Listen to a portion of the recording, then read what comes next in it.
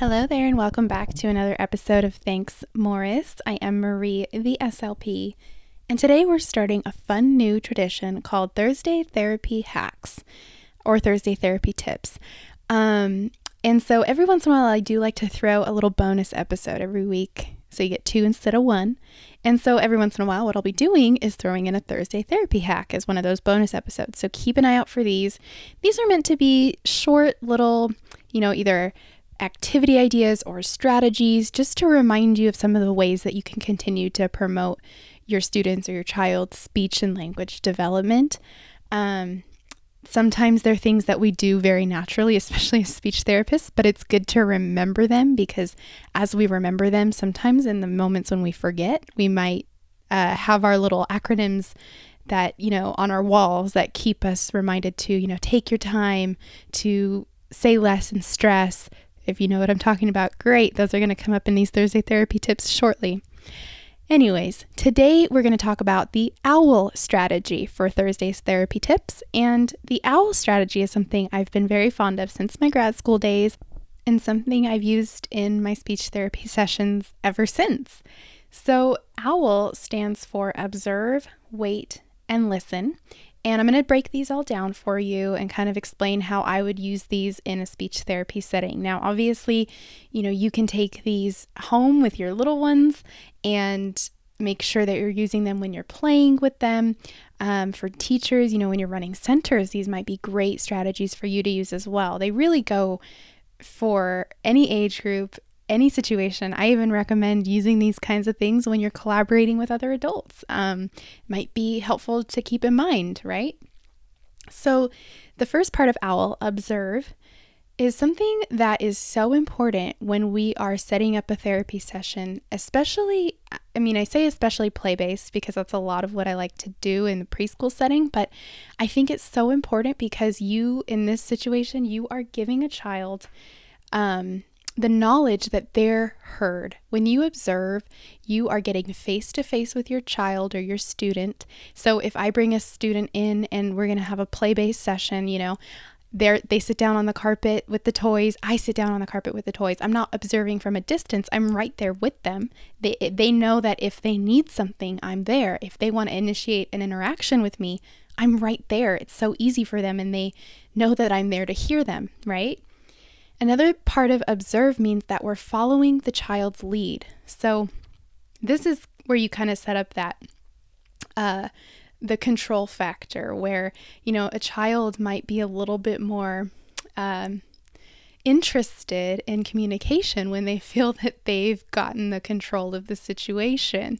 So it's important to make sure, and I'm not saying this is the only reason we follow a child's lead, but it does sometimes help with that buy-in that we get. Now, following a child's lead, it also means very basically and very importantly, doing what the child wants to do, whatever they find the most joy in, to elicit language.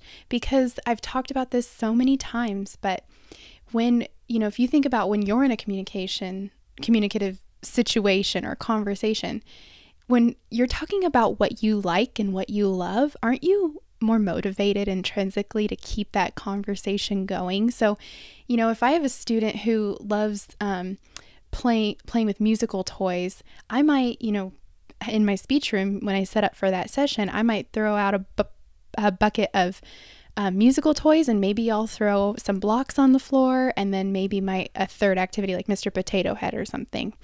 Because I know that the child is probably going to go for the musical toys, but I've got some other fun things there just in case they don't. And then when they come in and they see the musical toys, they might be way more motivated just to start the engagement right there. But I'm going to wait. I'm going to observe. I'm going to watch how they play. I'm going to, again, give them the opportunity to be requesting help from me or initiating by giving me a toy or whatever it is. Okay, so that's observe. The next letter, W, means wait. Now, this is that awkward wait time that if you've watched any of my videos or seen any of my stories on Instagram, you know I like to wait. And I talk about this a lot because it can be so awkward if you're in think about if you're in a conversation with another adult and you just pause for 5 seconds after you ask a question. I mean, it does sound awkward, and sometimes it feels awkward even in the speech therapy room, where, you ask a child a yes/no question and you're just staring at them, and they look like they don't know how to answer, or, maybe you can kind of see their wheels turning because they're trying to answer or whatever it is. But the point is, you give that same wait time. You don't impose too much of what you're trying to say, or you don't prompt too much because you don't want to overwhelm them. So giving this wait time, I always say wait at least 5 seconds after you've prompted them. Or if you bring them into the speech room, they start playing with the toys and you're doing that observation, maybe you say, oh yeah, you have a cow. Well, great, you said that. Now give a good amount of wait time for them to process. Oh, a cow. Maybe they're going to next go look at you and say moo before you try to tell them what the cow says or something like that. So you are giving them time and you're giving them a chance. And that's what we want to do, right? We want to give them all the chances in the world to take their own turn. Like I said, you want to give them time to think, give them time to respond. That processing might be just taking a little bit longer. And you want to give them time to explore and discover their environment. So again, with the cow, right? If I say, oh yeah, you have a cow, and they're looking at the cow, they're going to feel the cow. They're going to see maybe the cow is a black and white cow and it has 2 colors. Maybe in their head, they're trying to kind of cycle through all the animal noises they've learned, right? And so we want to give them that opportunity by waiting and not putting too many demands on their capacity by over prompting, I guess you could say. Prompting is not a bad thing. Prompting helps us figure out how we can support independence, but we also have to make sure we're giving that opportunity for independence, and sometimes it's a little bit of an awkward wait, a 5-second wait. Another thing with waiting that I want to make sure now I know you can't see my face, you're listening, but there is a video on this on my YouTube if you do want to see my expectant look face. But you want to make sure while you're waiting, you're giving an expectant look. That means you're looking at the child, letting them know it's their turn, that they have the opportunity to communicate. You're not looking away. You're not ignoring, not that you would ignore, but you're not focusing on the toy. You're looking at them, waiting for them to see that you are anticipating their, vocalization or their gesture or their facial expression. Maybe they'll imitate your facial expression. That would be great. Okay. So we'll go on to the L in OWL. That stands for listen. So this is very obviously meaning that the child talks, or the child's communicating, and the adult is attending. You're respecting the child's expression and you're motivating them to continue the conversation. Again, when we think about our adult conversations, if you don't feel heard, then how motivating is it for you to keep talking or to keep communicating about whatever it was that you were communicating about? If somebody goes on to the next topic and you were still so excited to share whatever it was you were sharing, or your perspective meant so much to you, but you don't feel like it's being well received, what is going to motivate you then to keep talking about that? I mean, you could try, but our little ones that we're trying to promote this language expression from, they may not. And so, it's so important to make sure that we're listening and that we're letting the child know that we're in attendance of them and that everything that they do or say means so much to us. Because it's so motivating, when you're enthusiastic and let's say they hold the cow up to you, the cow toy that we keep talking about, they hold it up to you, and you have that expectant look. Well, there you can let them know you're listening. Oh yeah, I see the cow. Thanks for showing me. Things like that to let them know, yeah, like you're getting your point across and I'm so proud of you. And that builds their confidence up. So make sure that you're listening and you're not, again, over imposing your own agenda. Yeah, maybe you really want to work on getting yes/no questions answered and you need to get all 5 of your trials or whatever, but you've got a child that's so interested in the cow and you want to make sure they know that you're going to listen or you're going to accept whatever it is that they put out there, because that'll only keep them communicating, right? All right, so that's the end of the OWL acronym. Now, I always like to throw in OWL plus R. So R means give a reason to communicate. So we want to change a familiar activity and we want to wait and adapt daily routines to promote initiation, to promote requesting. And so what I recommend other speech therapists do, what I recommend families do at home, are things like withholding.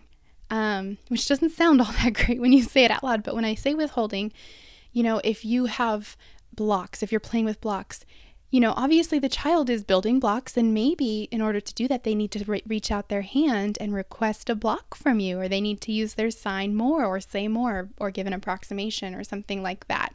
So that withholding, or what we call bit by bit strategy, is so important because it promotes their need to communicate. Other things that are super helpful, and I know many speech therapists are masters of disguise, meaning like you can walk into their room, not always, and not definitely not my speech room, but I'll walk into speech rooms, I'm like, where are all your toys? And then all of a sudden the curtains come up and the cute Target bins come out and they're all hidden.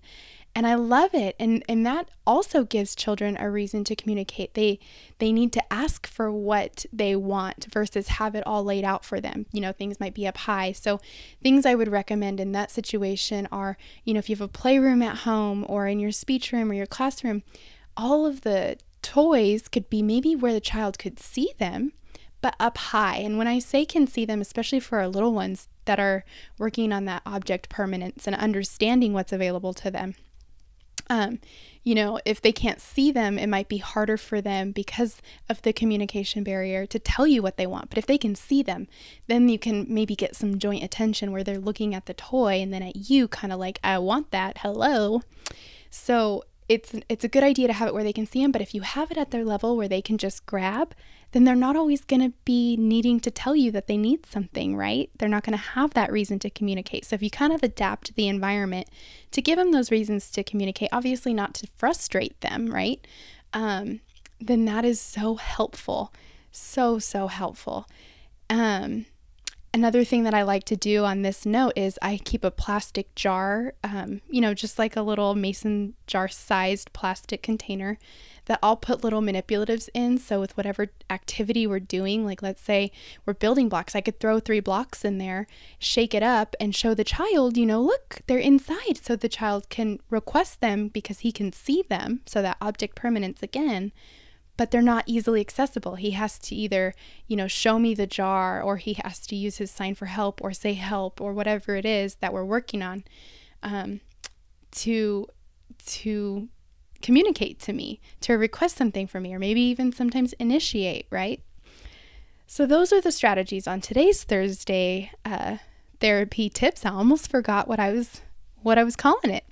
I hope those were helpful. I do have videos on these on YouTube where you can actually see me show you some of these strategies, or at least see my facial expressions with that expectant look, right? And I also have posters for the OWL strategy for you to hang in your speech room or your office or whatever. If you wanted to find that, that's on thanksmorris.com.